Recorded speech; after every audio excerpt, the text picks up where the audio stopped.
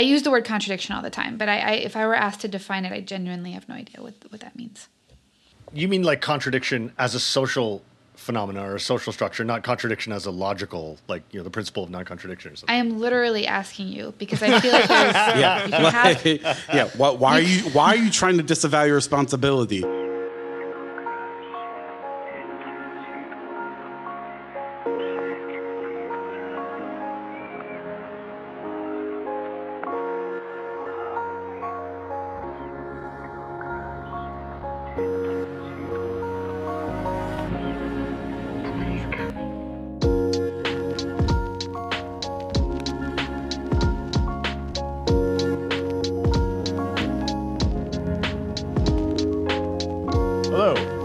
This is What's Left of Philosophy. I'm Gil. Here with me today is Lillian. Hello. Will. Hey. And Owen. What's good? On today's episode, we're talking about the work of George Lukács, in particular his important 1923 book, History and Class Consciousness. Lucio Colletti once called it the first Marxist book after Marx, and it almost single-handedly made Marxism into a serious and respectable philosophical position. I'm tempted to say it's the most important work of Marxist philosophy in the early 20th century. Lukács, with this book, is considered to be one of the founders of a tradition referred to as Western Marxism, a term that rose to prominence with Maurice Merleau-Ponty's 1955 book, Adventures of the Dialectic. To be quick about it, Western Marxism can be understood as differing from the classical interpretation of Marx and Engels, as well as from so-called orthodox Marxism and Leninist philosophy. On this reading, Marxism is not just a new take on political economy, nor a sociological point of view, nor a science of history. Instead, Lukács stressed the Hegelian aspects of Marxist thought, articulating Marxist philosophy as a critical enterprise that seeks to revolutionize society through the proletarian classes coming to self-understanding. We read the central essay of the book, Reification and the Consciousness of the Proletariat, which explores some of these ideas. The essay is frankly kind of staggering in its philosophical sophistication and the depth of its analysis. So I'm going to try to very briefly lay out some of the main lines of thought before opening it up for all of you. Lukács develops, first of all, this central idea of reification. He frames this as an extension of Marx's analysis in the first chapter of Capital Volume 1 of the commodity form, and particularly of what Marx calls commodity fetishism. Now, I know all you three know this, but for the benefit of the listener, let me run that down real fast. By commodity fetishism, Marx means that relations between people come to appear as relations between things. Most obviously, the exchange value of a commodity, its price, is completely socially determined, right? It's a function of social relations, and it expresses something about the relationships between people as members of a society. But it looks like it's an objective quality of the thing, right? It looks like a static property that the commodity simply has. It appears as though the commodity possesses its price as a simple objective feature or a physical characteristic, but in truth, it's a function of social relations. Marx writes, quote, "The mysterious character of the commodity form consists simply in the fact that the commodity reflects the social characteristics of men's own labor as objective characteristics of the product of labor themselves, as socio-natural properties of these things," end quote. Reification, for Lukács, is the name for the fact that this commodity form progressively expands into all aspects of society. The fetishized commodity form, this substitution where social relations appear as abstract objective features, becomes the exclusive form of appearance of objects. And at the same time, as I said, he's a good Hegelian, this universal dominance of the commodity form as the form of objectivity also means that it becomes the exclusive form of subjectivity as well. This has massive, wide-ranging consequences. First, just as the commodity's exchange value, just numerical thing, comes to dominate over its qualitative physical characteristics, its use value, throughout society we see a similar reduction of quality to quantity. Subjectively and objectively, quantitative calculative rationality erases the supposed irrationality of qualitative differences and concrete singularity, washing them away in increasingly abstract properties. This abstraction makes everything a matter of detachable properties. Everything, both stuff that's external to us as well as we ourselves, comes to seem like it's just a mere bundle of properties that can be possessed or not and disposed of at will. We lose a sense of organic unity. This happens, for instance, in faculty psychology, where instead of treating a mind as something with some kind of holistic unity, we abstract out the different parts and treat them as really separable. You got the rational part of your brain, the thinking part, the judging part, the aesthetic part. Or again, our relationships to others appear as detachable from us, and we become relatively indifferent to them. Just as the commodity appears abstracted from its process of production, and its value appears abstracted from the social relations that are their real ground, we become these isolated, atomized individuals in bourgeois society. We become fully alienated from our own activity as workers, and the products of our labor confront us as an alien power that seems to follow objective laws that escape our control. So there's a kind of violent fragmentation involved in this phenomenon of reification, the splitting of individuals, subject and object alike, into abstract bundles of properties lacking any real unity or organic connection to concrete genesis. At the same time, however, this process is tied to a real unity in the form of totality. After all, we said that the commodity form becomes the dominant form of objectivity and subjectivity in society, and that process is universal in its scope. This has its roots in the universalizing movement of capitalism itself, which of course commodifies everything in the mad pursuit of the accumulation of value. Capitalism is a radically totalizing social system, and its fragmentation, consequently, is total as well. This is part of why Lukács argues for the philosophical significance of Marxism. It's not just empirical sociology or a new take on political economy, precisely because it retains this category, totality, without which this contradictory unity of fragmentation and universality in capitalism would be impossible to grasp. Lukács thinks, good dialectician that he is, that there are real contradictions here, ones that cannot be handled properly by bourgeois philosophy. The antinomies of the thing in itself have their real ground here, he argues, in the structure of the commodity form having become the universal form of thought and objectivity as a historical phenomenon. Now, of course, bourgeois philosophy thinks that it does handle these contradictions and antinomies properly by declaring them to be unresolvable. But that's because it's prey to an illusion. It thinks it has a universal perspective on society, but in the final twist here, Lukács says, no, it does not. The proletariat does. So the standpoint of the proletariat for Lukács is bound up with everything that we've said so far. It is, he says, the universal class. And that is a historically novel phenomenon. No class prior to it has ever had this universal status. If capitalism's commodification is total, if this process of reification is universal, then the proletariat is the negative of this totalizing process of abstraction. And as he writes, quote, the self-understanding of the proletariat is therefore simultaneously the objective understanding of the nature of society. He argues that although for bourgeois and proletarian alike, the immediate appearance of things is totally abstract and reified, the proletariat, however, has access through collective struggle to forms of mediation that give the lie to that appearance.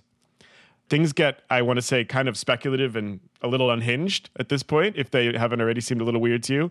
Lukács gets almost prophetic toward the end of the essay when it comes to the standpoint of the proletariat. He says things that like, you know, the contradictions of bourgeois life in the commodity form will dissolve in the development of proletarian self-understanding. The thing in itself will dissolve as the proletariat becomes the self-conscious subject-object of world history and class antagonism is brought to an end. Let's go. New forms of yeah, it's tight. Let's go. But it's also bananas, right? Yeah. New forms of objectivity and consciousness will emerge, but they'll no longer be forms in which objects stand over against isolated subjectivity. What else? Time will no longer be dominated by space, you know, and so on, right? So there's like a lot to say. There's a lot more to say. I think the text is electric. It's super dense, and its aspirations and its scope are probably impossible to overstate. So hopefully I've done a halfway decent job at giving out a rough sketch of what's going on here, and I'm excited to hear what you all have to say about it. Yeah, I have many thoughts. One, that was an amazing introduction. Yeah. That was awesome, Gil. Thanks. Yeah. Thanks, Gil. So let's just maybe just to kick things off, what does Lukács mean by the proletariat? So from what I understand of engagements with Lukács, one might think that for Lukács, a proletariat is merely a sort of sociological category. I don't think that that's what it is, because if it were that, then he would fall prey to the critique that people often throw at Lukács is, you say the proletariat is, and let's just say the strange phrase is, the subject object of history. That the proletariat has this universal perspective. But then I go and talk to Joey Proletariat on the street, and it really does not seem as if he has some deeper insight to things than I do. And Lukács does address this. He goes, well, of course, empirical consciousness is the same as the empirical consciousness of the bourgeois. But the distinction I've seen in secondary literature is between empirical consciousness and imputed consciousness. And I think it's the imputed consciousness for Lukács, is he's saying, as a philosophical category, this is the function the proletariat would have to fulfill. And this can be true irrespective of whether the proletariat actually does accomplish this mission, and also irrespective of what Joey Prol is thinking in that particular moment. And so there's what I find interesting there. Joey Prol, the plumber? Yeah, I'm talking about back in 1920, it was Joey Prol, but now he's a plumber now. And so what's interesting there is Lukács, he clearly does not, because part of reification is the abstracting away of things that belong in some sort of totality or unity. But he's trying to understand, so what is the relationship between the empirical sociological category of the proletariat and the philosophical social totality concept of the proletariat?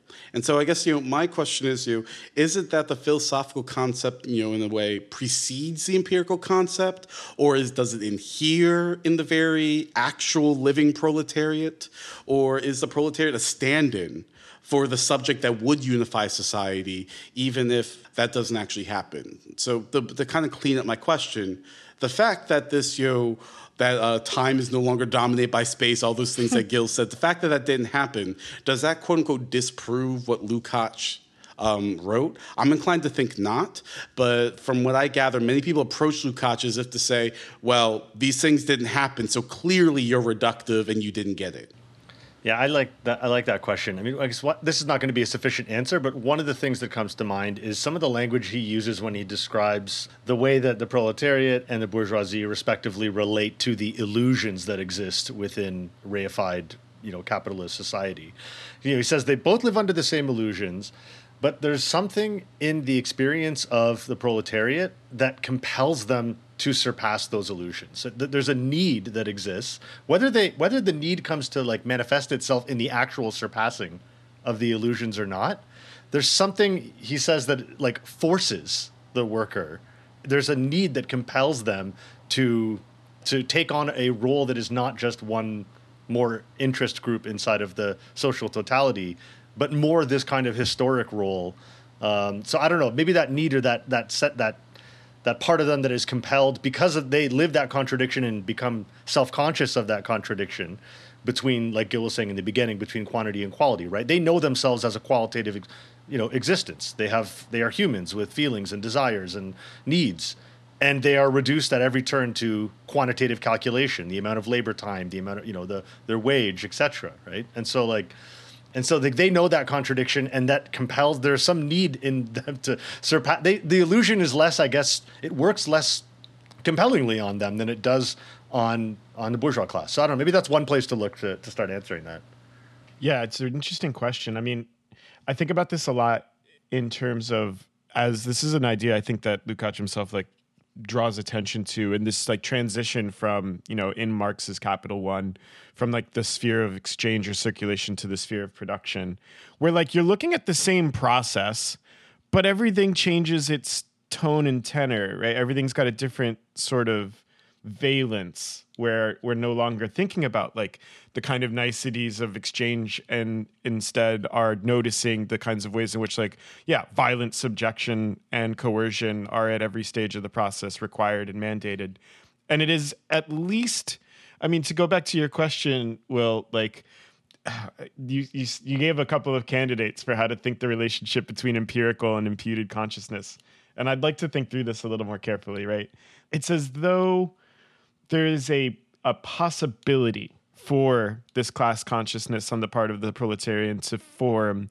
And it's not just a it's not just a potentiality, right? Like there are like moments in which that self-understanding clearly does exist, but also we do have to live with this gap and try to make sense of, why is it that empirical consciousness lags behind the position that Marxism would like to impute to it? Yeah, maybe we could say that like because they are themselves commodified, labor time is itself commodified, the life process of the worker is itself commodified, that they're uniquely well situated to understand the commodity form as the dominant and determining form of capitalist society, whether the step is taken to actually achieving that self-understanding and understanding of social totality or not. I think that's right. And so I guess, one might wonder, here's the way that I will put it. So the proletariat has, this standpoint that Lukács is realizing they are the only class that through their self-understanding will, be able to dispel the illusions of reification. My question is, how is that markedly different than Lukács, who we might assume is not a proletariat, but he has worked this out? So does that mean that it is in principle like, the bourgeoisie, what if they read Lukács and they agree? Is there something different in the proletariat than simply understanding what Lukács said? What is missing here? I mean, I think the thing that's missing is going to have to do something with praxis. Yeah, but I think it's important to cash out. Lukács is clearly making more of a statement than we need to get our philosophical argumentative ducks in a row. And thus, that creates some sort of social transformation. Instead, what he's saying is that, maybe there has to be a convergence with self-understanding and material interest for this to be the motor.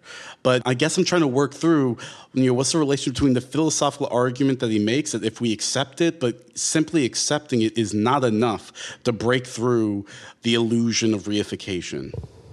The last thing I was going to say is reification, its relationship to commodity fetishism, is it simply a distortion of how things appear to us? Or is it also related to how we are coerced to conduct ourselves in such a society? That even if we see through the abstraction, we must still live and act as if the abstraction were real. Very important point. I think that's absolutely right.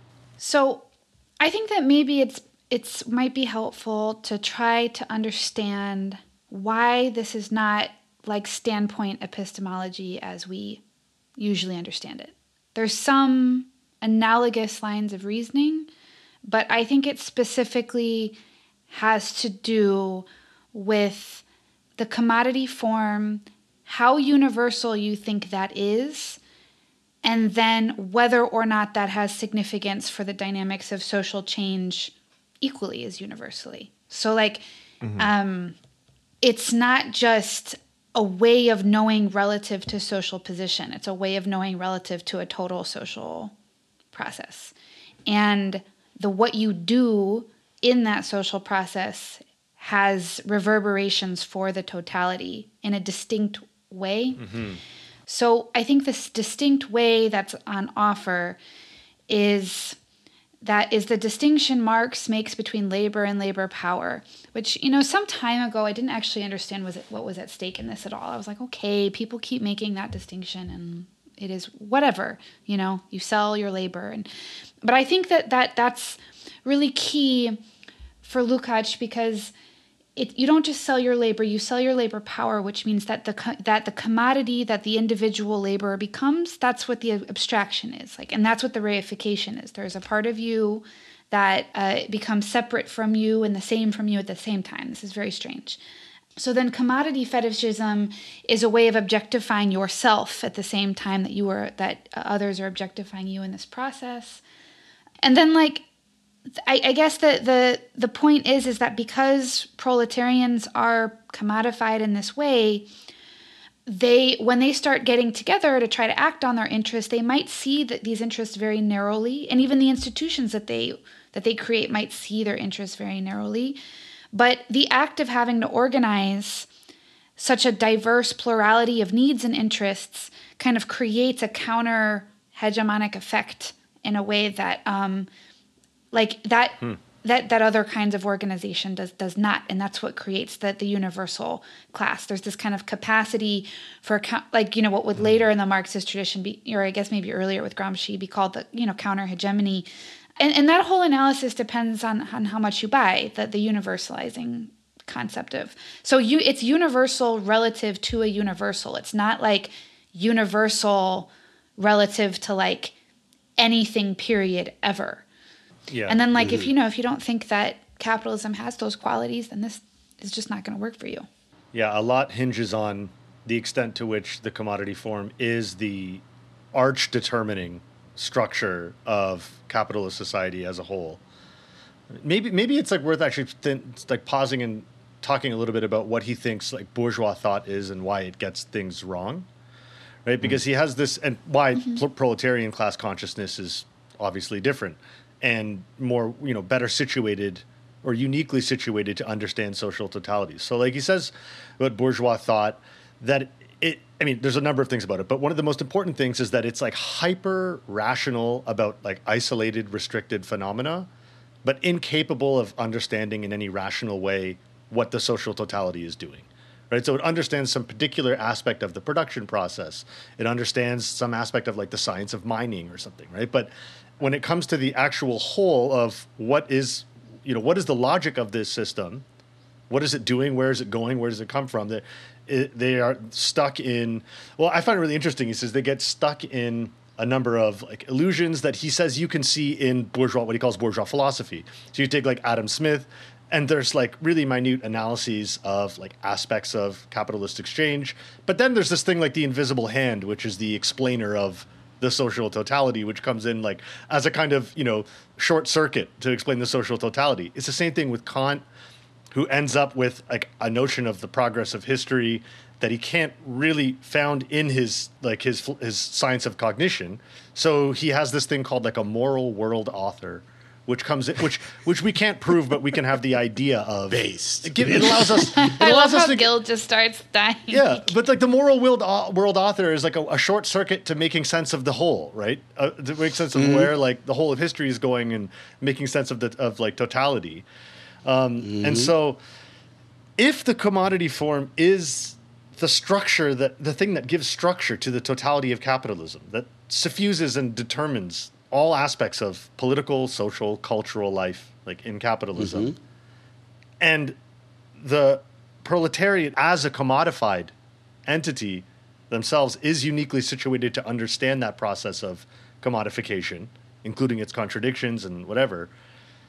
Then they are in a position to make sense of the social totality in a way that when you're only focused on the kind of hyper scientific understanding of isolated aspects of society, you'll never be able to make sense of. Does that make sense? What's key, and I liked your language of the short circuit. I want to throw this at you, but I was hearing a little bit of Zizek there. That term is definitely a term that too much Zizek. On YouTube, I'm not saying you were doing that, but no. It is a term that I probably have just imbibed from him.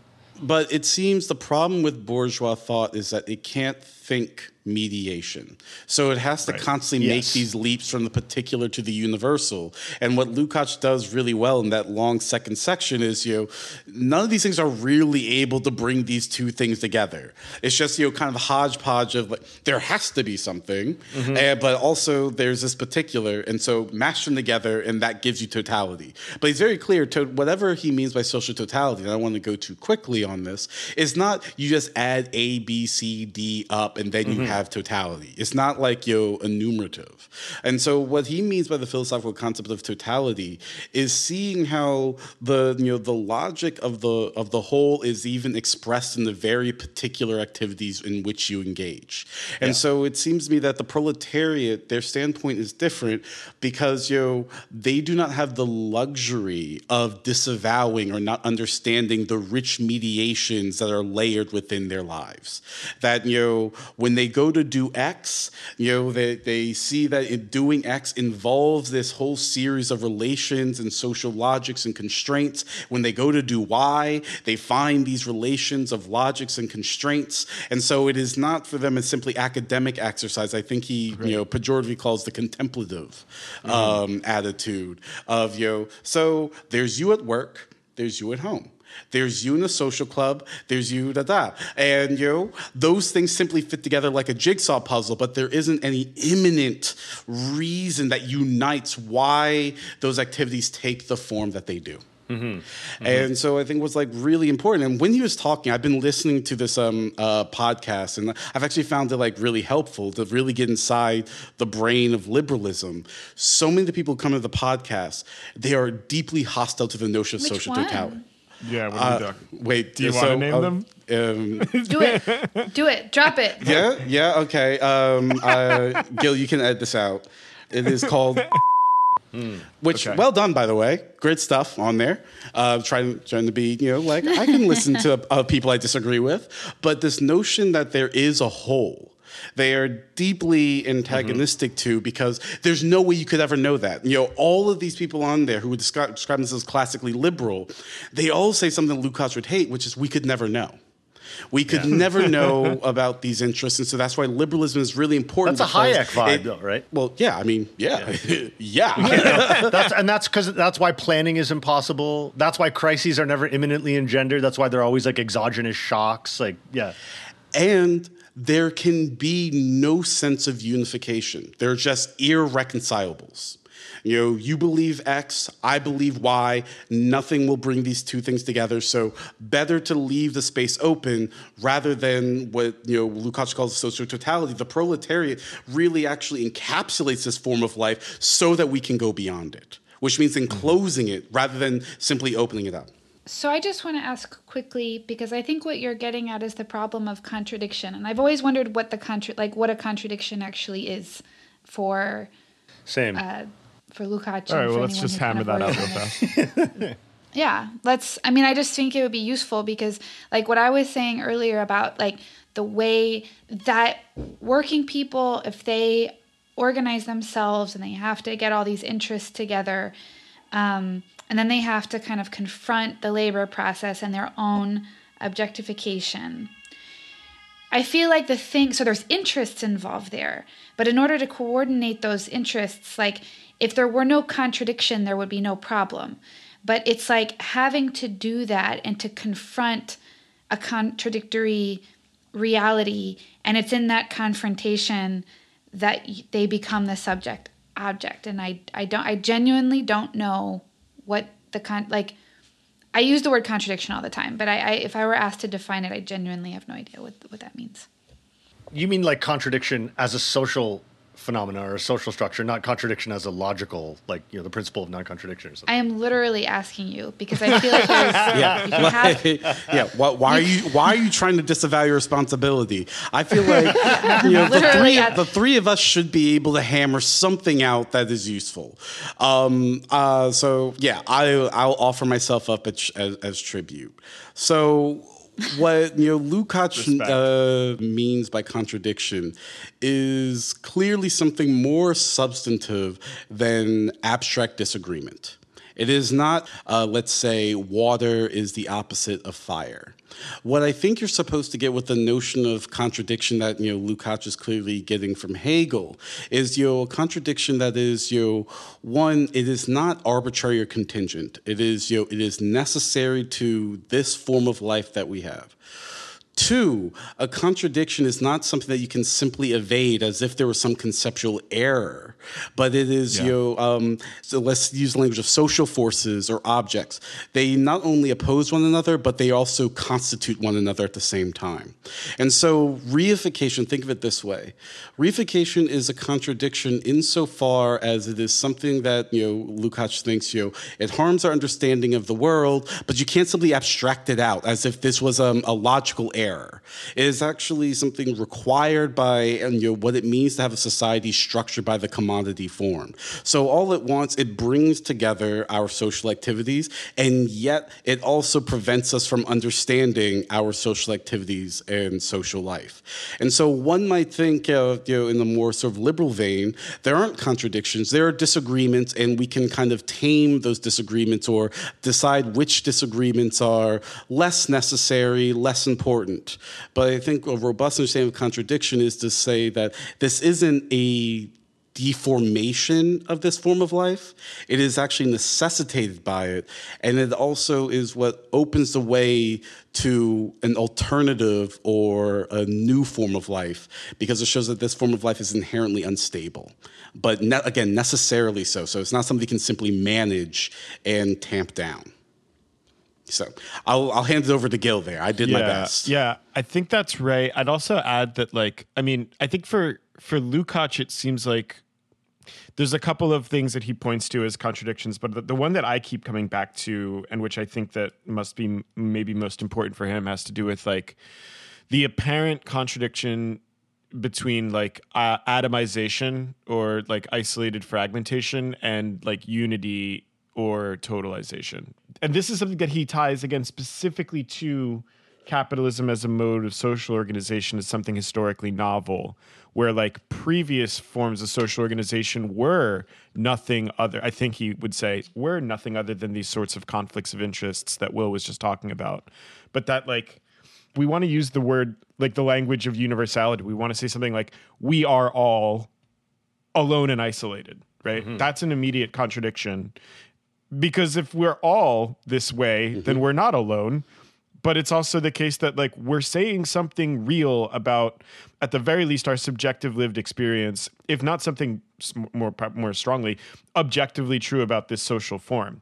And the proletariat is, for the first time, able to say something like that concretely and adequately, right? The bourgeois can't say that.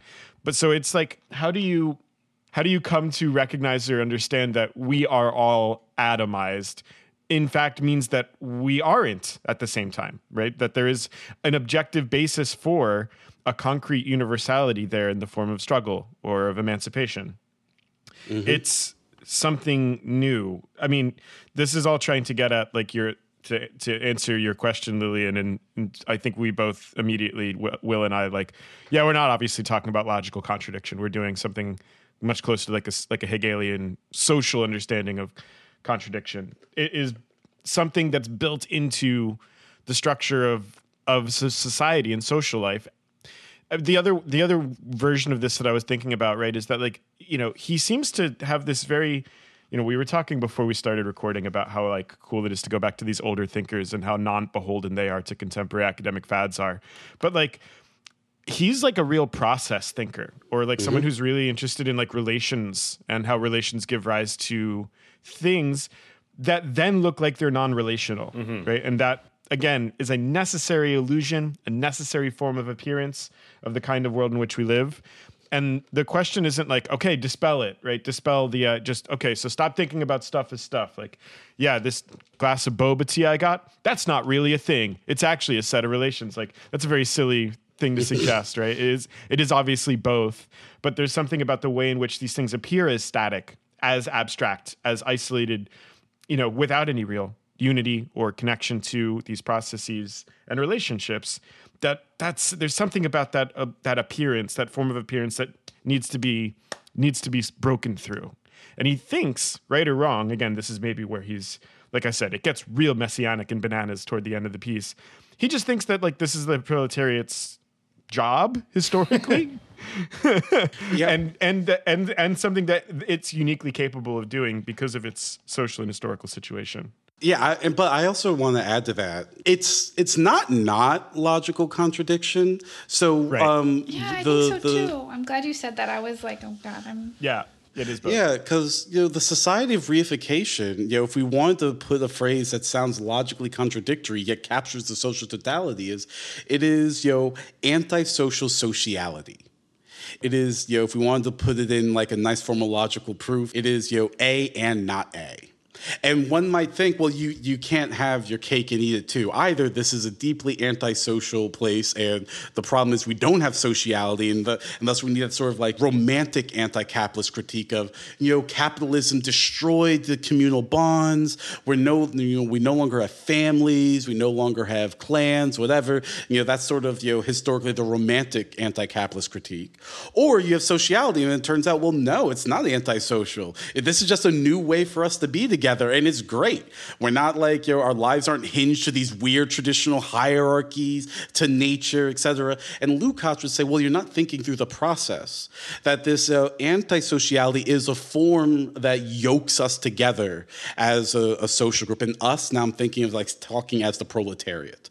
That the proletariat can understand living, subjectively and objectively, this relationship of antisocial totality, of being all at once deprived of the linkages that would allow for cooperation in your interests, and yet being bound together within a social form that you cannot escape. And it seems to me, buried in Lukács, and then I'll say the other thing about what Gil said at the end, buried in Lukács, there's a messianism, but I guess he thinks it's different than utopianism, because he thinks, there is a drive in life to have some sort of logically consistent unity. And that's why he describes the proletariat subject-object, to finally bring these together in rich mediation, which is exactly what the commodity form does not let us do. We're yoked together, and yet our very modes of being yoked together tend to attenuate and weaken our social bonds.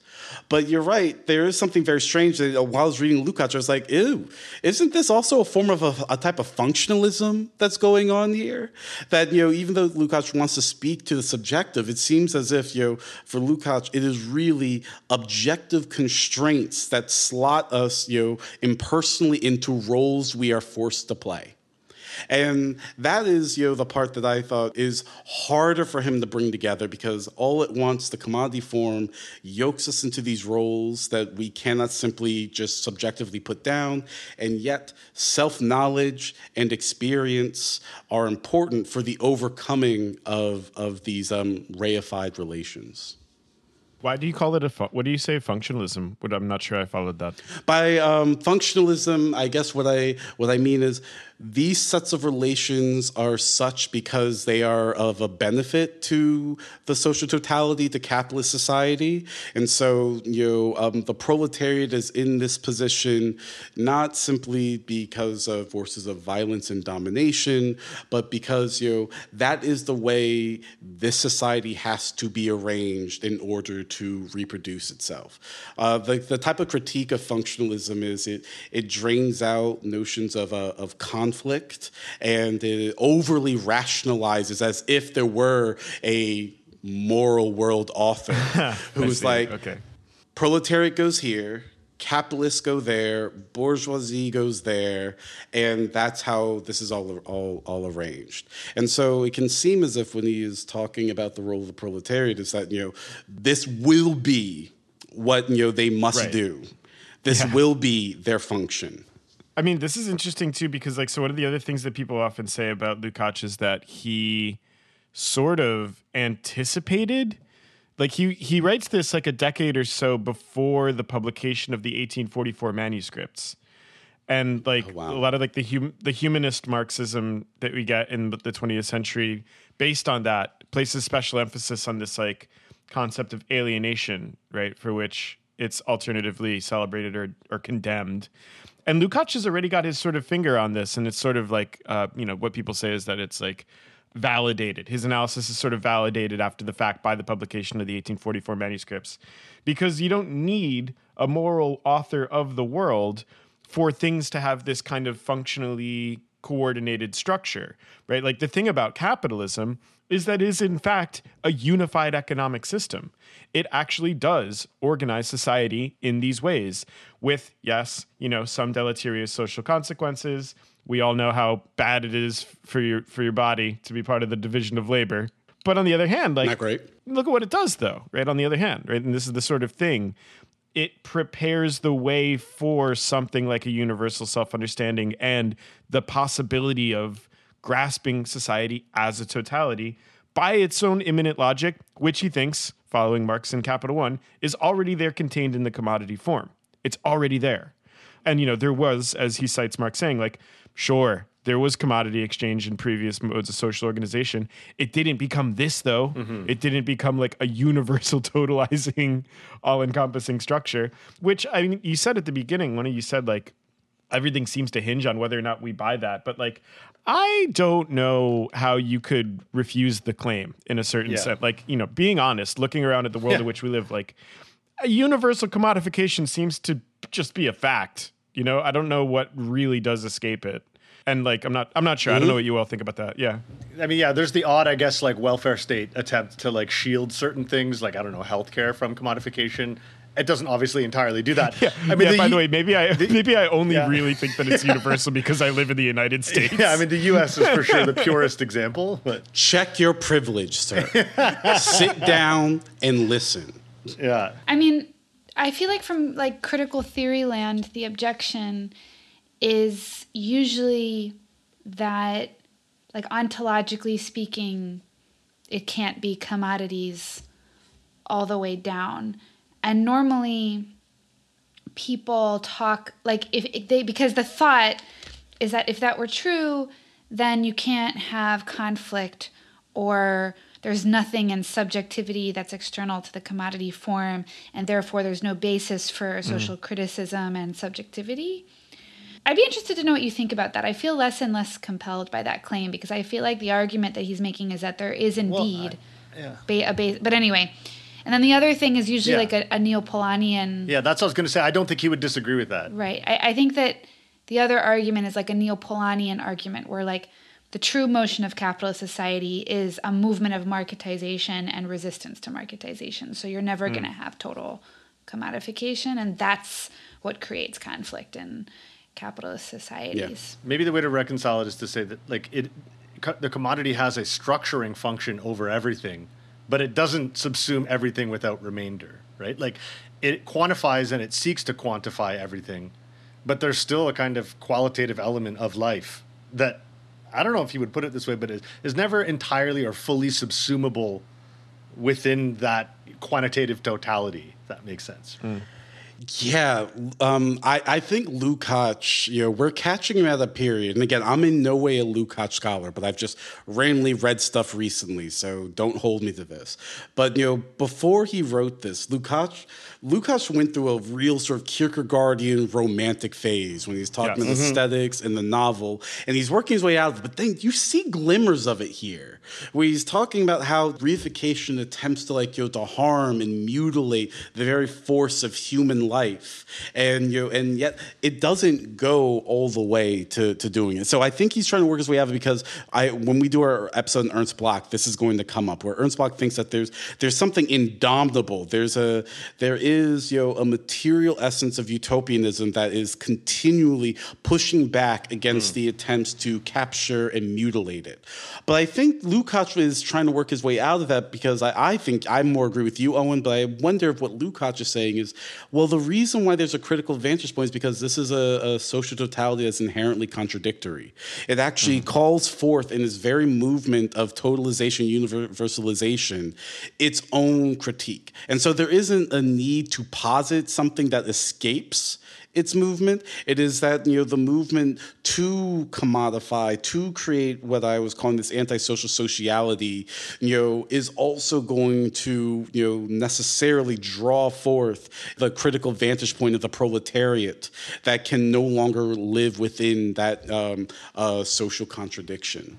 And I've been thinking about that as well. I believe, Nancy Fraser, I think, says a little bit about, it's not commodities all the way down in the book Capitalism with Rahel Yegi. And I think that doesn't quite touch what Lukács is doing, because I think for him, the critical consciousness isn't something that must be conserved from the commodity form. It's that the commodity form, given the commodity it's engaging with, which is the labor, the proletariat, the human spirit, is going to be the critical edge. It's going to generate it. Is going to generate it. And so I think, Owen's with me on this, and I always love getting the snaps from Owen. Yeah. I thought that was brilliantly put. I think that's the Lukácsian response to that.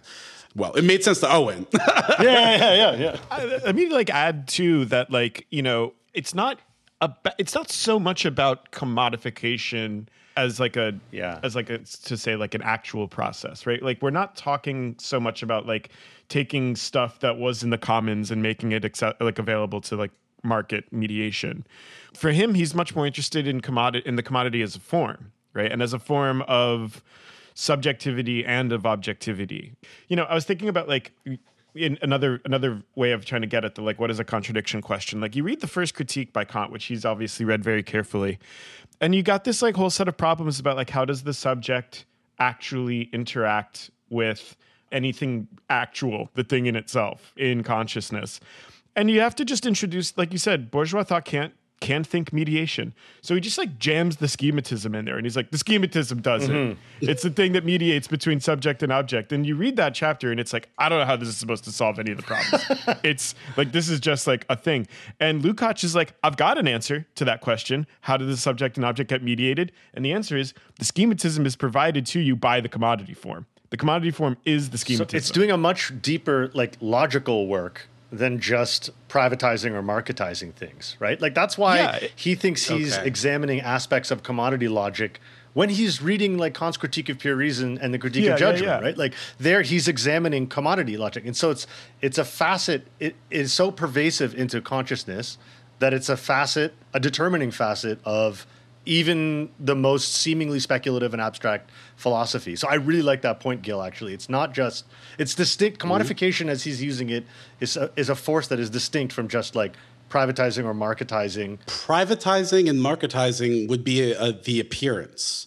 And what he's trying to get at is, what is the logic immanent in the appearance? And so one might say that to critique, the sort of commodity form all the way down as, well, not everything is made available to the market. In fact, one might think the solution is, well, let's take some things off the market, and that solves the problem of the commodity form. Lukács would say, you're staying at the level of appearance. Right. You're not thinking at the level of the logic of the social totality, which is, if he can show that it's even at work in Kant's Critique of Pure Reason, like, what? Come on, this is wild. This is wild. Yeah. But if he is right and offers a compelling argument, which I do find it rather compelling, then he's saying that's still a mystified way of looking at it. You simply stay at the level of marketization. So there might even be a kind of proto-critique here of Polanyi, but I kind of hope we do an episode on Polanyi because I think he's kind of interesting.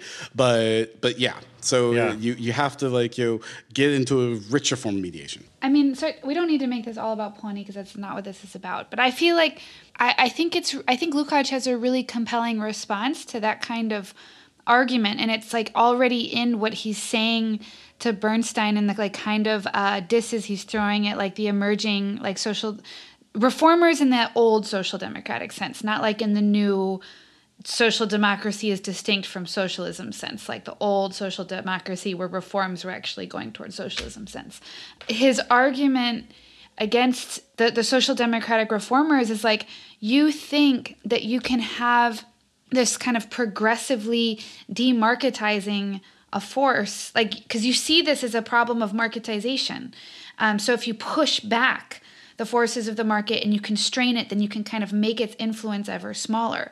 But I have news for you, homie. It's just going to keep fighting you back, and that's indeed what happens in social democracies, right? So like, it's not that it's impossible to fight or contain or for a period of time control. It's that the commodity logic is going to keep pushing back on that because it is the dominant logic of the social form. So there's a gravitational force around capital accumulation in the commodity form or the law of value that you can't just like squander away with your reforms and with the state and institutions and the law. Like, in Europe, everyone asks me about the law. I swear to God, Americans never ask me about the law because our law doesn't fucking work, So, and Europe, we don't even have it, and it's so hostile. Our law's pure vibe, baby. Totally pure vibe. Vibes and violence, 2022. Totally. I mean, but so it's interesting as a point of comparison because when I talk about class conflict to Americans, their beefs with me are totally different. No one asks about the law. In Europe, everyone asks me about the law, and it's because they really think the law can control this shit. you know? And they're the only people, sorry, I'm going to make some Europeans listening mad, but like they're the only population on the planet that thinks that, because there's 10 billion people, sorry, not 6. And they're all subject to this, to these imperatives, and only this small population of people have been able to use the law effectively. But they really think that that's, you know, and so that's bourgeois thinking right there. There you go. Yeah. That's bougie shit. Lukács has a whole section of the essay where he talks about how the law and the operation of the law under capitalism is also totally determined by commodity logic. Commodity form. The commodity form by quantification. Yeah.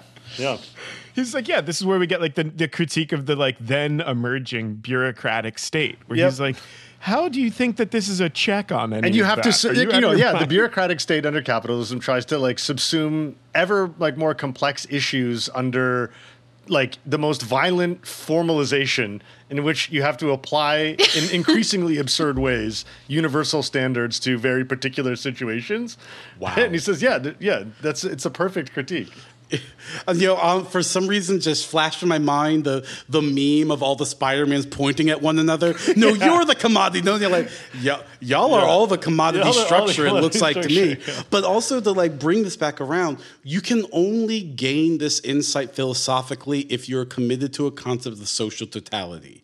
If you are not, then there is no way of having the insight of you can contain the market for a bit, but what you need to see is that the language Lillian uses, the gravitational pull will push back. And the point that Lukács wants to make is once you have the concept of social totality, you have the concept of transforming or overcoming, whichever language you want to use, that's social logic as such. You're not simply reifying that social logic as that is just the way the world works. That is just a law of nature. Right. That's like you saying you want to overcome gravity. You're not going to overcome gravity. That's just nature. And it seems to me without social totality, you can find yourself committed to the idea of saying these conditions are simply the way things are. And then you'll be constantly confused as to why when you seem to make progress in one arena, just like 5, 10, 20 years later, all of a sudden that starts receding. And you can start making arguments of like, well, it's just a deeply imperfect world. That's just the way it is what it is. And you can make cogent arguments like that, but then don't make any pretenses to being committed to anything like broad transformation or I don't want to say revolution because I know what can be attached to that. But you're overcoming social totality. Just like say that you're just about this life and only this life, and we're having two different and you conversations. wish it were different, but yeah. And you'll be like, kind of a bummer, but it is what it is. We're fallen people. XOXO. XOXO. I mean, I'm just going to start having these conversations and just be like, aha, another bourgeois antinomy. I feel you, my friend. That's the best of us. I think you should just like say that as soon as they're done. They're waiting for a long response. We're like, bourgeois antinomy. Yeah, got it. I actually caught myself having the exact same thought, like sitting at imagining going to like 20 different papers at a conference, like damn, just another bourgeois antinomy. Just another goddamn bourgeois antinomy. You should just stand up and say, like, if I wanted to read a bourgeois antinomy, I would have read Kant's Critique of Pure Reason. I would have just you, read sir, are no Critique's Kant. better. Yeah, you're no Kant. I don't know about that. Oh man. I mean, I like the way that like he put to connect this back to like the law. The law example is really nice because he talks about jurisprudence. And of course, I've been thinking a lot about jurisprudence recently for obvious reasons. Again, living in hell, the United States in 2022. Yeah. But like, there's like this where he talks about like jurisprudence. It's toward the end of the first part of the essay, and it's like this like weird, again, reified idea that like there's actually nothing for a subject to do in interpreting the law, right? It's as though like laws are just like their sense and meaning is like a matter of objective, neutral fact, right? And then like lawfulness and the orderliness of like a lawful structure becomes the sort of standard form of objectivity, but in this calculative, rational way. So like, so-called originalism or textualism is supposed to be this like jurisprudential logic of like exempting oneself from the work of interpretation, letting the thing itself speak, right? The fucking Die Sache selbst of the law, right? Just like speaks its own name. And it's like, that's gibberish. That's not a thing. That's never made any sense. And like, how do you like insist at the same time that like the form of, you know, he talks so disparagingly of professional lawyers. It's very funny. But like, this is, I think, we love it. Yeah, get him. I think this is part of why, right? Like, this is like the subject feels like it's once again confronted by something totally out of its grasp, out of its controls. Listen, it's not me. It's what the Constitution said, buddy. And it's like, well, what is that? As though, again, that's not like a product of social relations expressing a social totality in a determinate historical moment. Yeah. And not like a human product, but like it's, is the Constitution of the United States have the same status as gravity? Like, what are we talking about, right? Well, Gil, have you considered the idea that maybe God wrote the Constitution? I did, but he did. God did write it, but qua natura naturata, not natura naturans. Okay. Wow, that's a nerdy joke. I loved it. Yeah, that one's for the 6 listeners who are going to pick up on that. They're howling. They're dying. They are having a ball. I kill at very specific clubs. Yeah. Oh man, I love when he like gets into the like frustration, like of dealing with a totally irrational. The way he describes like a totally irrational totality with like hyper local rationalization. Yes, local rationalization. Like really hyper local rationalization in all these different spheres, like law, for example, right? Or bureaucracy, or, you know, obviously the market and the economy. Yeah, the critique of bureaucracy. It's yeah.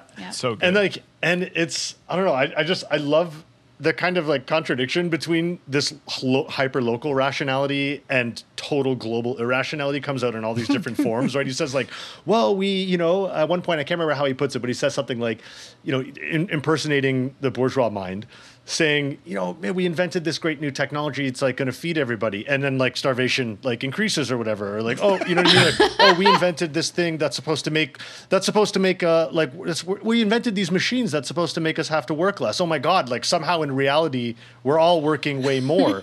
Right. And they can never understand how this happens because they don't understand what's driving the social totality and the fact that no one's driving it and like it has no rational ends of its own. You know what I mean? It's totally beholden to the logic which determines all the isolated rationalities. You know what I mean? Yeah, that's so good. And I think about like, you know, it's, and I was thinking about the example of like the electric car, like, you know, there's all these different like green, like, you know, technologies that we keep getting introduced to, and climate change keeps like accelerating at faster and faster paces. Worse and worse. You know what I mean? And it's like, well, why is this happening? Like, and it's happening. And the reason why it doesn't make any sense to us is because we have no fucking concept of like the social totality. Like what is actually happening, like what's relating to and driving all of these isolated innovations, you know? Yeah. I'm just dying because Owen is like, the big totality is determining all the little totalities. It is. No, but it's like why we can't fucking do anything about anything, like about climate change, about any of these crises. Like we can't do anything because we're not in charge. It's a totally fucking big irrational thing that's in charge. And Lukács says like the division of labor, the specialization of skills destroys every image of the whole. Yeah. Exactly. It's like, yeah, well, here we are. I got no idea what's going on with the whole, but I'm looking at this thing over here, and it seems like it makes a little bit of local sense. Yeah, exactly. Let me just hyper focus on that. I'll just fixate. No. I'm going to fixate entirely on like we're going to make car batteries like so much more efficient. I'm going to fucking look at this shit for 10 years, and like eventually, if I just focus on this, the big thing will also get solved. I know it. And but there's just like the classic, you know, that hasn't worked out for anybody else, but for us, maybe for us. But this is like last pitch. This is why I think that like this philosophical move that he makes, because he thinks that totality is like thought for the first time in Marxist thought, right? And like this is why you don't get to totality by adding shit up, right? It's not an additive concept. Well, the method for discovering totality, he says, comes from Hegel, but only the method, right? Marx actually achieved the understanding. Right, yeah, which we love to see. Yeah. How can you argue with that? You know, you got to love the idea of like, you know, Hegel, you know, the way he did it is cool, but he does not get credit. No. We can't give him total credit. No, he's still a bourgeois thinker. Have you read the Civil Society chapter? I mean, no. That ain't it. That ain't it. Yeah, the last thing I will say is I actually just think the philosophical concept of social totality, despite how I think, in many ways has been very discredited in the contemporary formation of the academy, is deeply important and worthy of a return to investigation. And it's actually the concept I use to bring my Du Bois class together, saying he's a thinker of social totality. He's trying to be, at least, for whatever his shortcomings. And when you lose that, you actually do lose the richness of a lot of historical thinkers. So I can see why people would be like, Lukács, what a weirdo and a dummy. If we have so lost the notion of social totality, then what he's saying, I guess, is somebody that can just look like mysticism. It's like, what? Yeah, and this? And shouts out to Sartre in the Critique of Dialectical Reason for taking up the concept of totality and totalization as well. Respect. Always a shout out. I also have to do that episode at some point. I think this is right. I was so even in my moments where I was fully persuaded that give me my second year in grad school, where these were the bad ideas, the totality, this kind of subject object. Yeah, that's Levinas though. That's he wrote that Totality and Infinity, and it got us all in trouble. Right. I realized that without these concepts, it wasn't that easy for me to make sense of what I think my actual commitments have basically always been, which is that the way that the proletariat matters to capitalism is not as high stakes as being the only relevant political actor, or being the only people who do anything ever, or the only interests that matter, or even having all the same interest. The point of it is this relationship to the universalizing tendencies of what basically drives the overall development of the society, on the whole.